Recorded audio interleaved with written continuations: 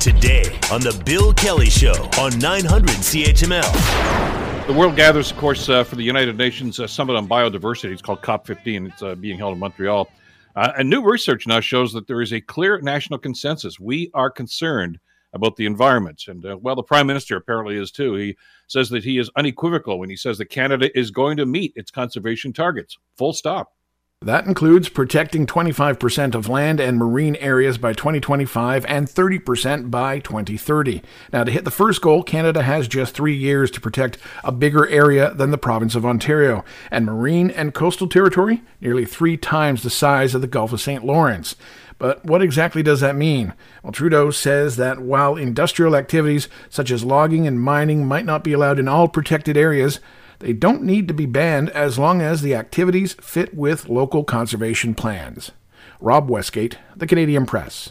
So that debate rages and concerns, and it's happening in just about every community. And we're concerned about the Greenbelt here in Ontario and so many other things. But how do we pressure governments to get the things done that need to be done? Because when you look at some of the statistics here, it's a daunting task, as Rob Westgate just mentioned in his story there for us. Joining us to talk about this is Andrew Holland. Andrew is the National Media Relations Director of the Nature Conservancy of Canada. And first of all, Andrew, pleasure to have you on the program. Thank you so much for the time today. Thanks for having me, Bill. Right off bat, I want to talk to our listeners about a poll that was done that I know you've had a chance to look at, too. It's by our good friends at Ipsos Public Affairs for the Conservancy. 88% of the respondents believe all of society, people, government, businesses, and communities need to work together now to focus on biodiversity. Are we doing that? Are governments listening to what we're trying to tell them? And is there some action plans here that are moving us in the right direction? In some cases, there are, certainly. As you mentioned, 88% said of people across the country, and in fact, people in Ontario that responded to the survey. And the survey was 2,006 people online. The poll finished on November 28th. And it's interesting that out of the 783 Ontario residents that took part in the survey out of 2006, Ontario was actually spot on with the national average, that 88% of people said it just can't be left up to governments. Governments can't do it themselves. So it's going to need businesses and industries and institutions like universities that own land type thing, individuals, indigenous communities, all working together to meet these targets to set aside lands for protection. Well, and you're right. I mean, it's going to take a team effort, and there's so many different angles to that. But I guess the question a lot of us have, and it's pertinent, I guess, to the debate that's going on in Ontario right now with the Greenbelt, is where do you set the guardrails, and who sets the guardrails? I mean, there have to be some parameters here, and I know the Prime Minister said there has to be some flexibility within that, and I guess there's some consensus on that. But sometimes the most aggressive people that are ignoring the rules are the governments themselves. They're the ones that can set planning ideas. They're the ones that can do a number of different things at all 3 levels. And I'm not so sure that they adhere to these guardrails all the time. It depends. You're quite right. The voicer you played from Rob Westgate a moment ago talked about financing and doing different things to. And Nature Conservancy of Canada is actually holding an international forum panel tonight at COP15 on it. And what it boils down to is when your listeners think of nature, they think of a local green space or park or trail that they can go and walk their dog and enjoy. But there's other ways to do conservation. Sometimes it's private land conservation like Nature Conservancy of Canada does through a nature reserve or conservation authorities throughout Ontario.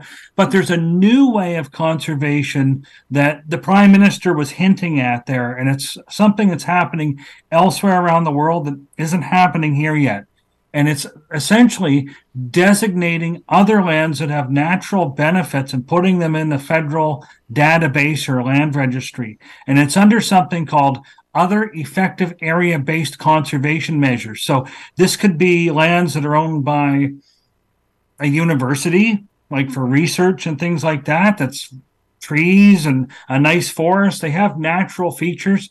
It can be lands owned by a municipality or government, and it's not for people to go walk their dog at, but it's got natural benefits and features, and it's not harvested heavily or used for resource development.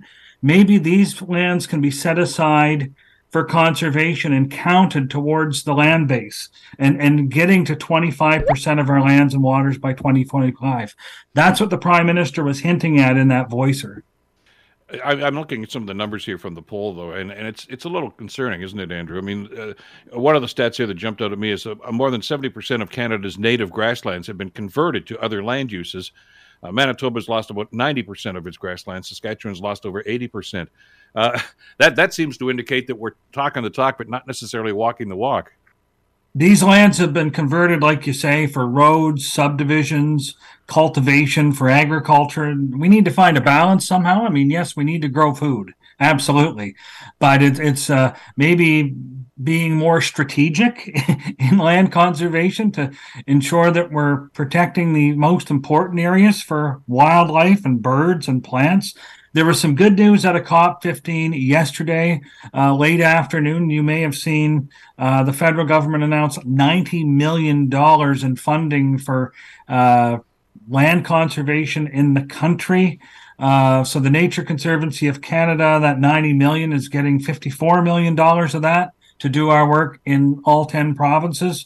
It has to be matched, but it's to set aside privately owned areas. So that was some good news yesterday that came out late in the day in Montreal. Ducks Unlimited is also receiving money along with other land trusts or conservation authorities. So that was a bit of good news yesterday in Montreal. So I have to acknowledge that's something government is trying to do, but people are really concerned. The people are concerned about severe weather we're having. We're getting more storms and crazy winds and heavy rains and power outages, and people are seeing that, you know, protecting nature is a way to curb some of the impacts of climate change that our communities are seeing. And there have to be defenders of these policies and of climate and of these wetlands and these precious lands. To that point, though, are you concerned, Andrew, about some of the things, for instance, the Ford government's done here in Ontario, basically declawing or taking out the power away from conservation authorities? They were the guardians of an awful lot of this land. I live 20 feet away from the conservation lands here in the Ancaster area. I mean, I walk the dog in the morning and there's deer and raccoons and everything running. I love it. I mean, and we love nature and we love to be with nature, but at the same time, it's because of those organizations, as you mentioned, conservation authorities and like-minded, and your agency at the same time, that protect and defend those lands and say, look, we need to do this. You're right. There needs to be oversight, and those conservation authorities in that area do really important work. And they've gone out and gained public support and social acceptance in their communities for conservation over many years, and so they've got local buy-in from people, similar to what Nature Conservancy of Canada does. Yeah. We try to work in communities to make nature areas and protected lands and nature reserves and this type of thing. And I think that's one of the other things in the poll that jumped out at us, Bill, is that many people, 83% of people in Ontario, are worried that future generations won't have access to nature close to where they live. And that's a big takeaway, because during the pandemic, when we were spending a lot of time in and around our houses, the best things we could do is get out and go get some fresh air, go for a walk. And it was local parks and green spaces and finding local waterfalls just to go and clear our heads and feel better, improve our moods. It's good for our physical and mental well-being, being outdoors and in nature. And so when you hear that 83% of people are concerned that we won't have access to it close to where we live, that's a rallying cry to protect more of nature where we live. Well, here's hoping that this survey and the work you guys are doing at the Conservancy is going to continue and put this out on the front burner for it. Andrew, always a pleasure. Thank you so much for the time today. Really appreciate it. Thank you very much. And to you and all your listeners, have a great day. You too. Andrew Holland is the National Media Relations Director for the National Conservancy of Canada. The Bill Kelly Show, weekdays from 9 to noon on 900 CHML.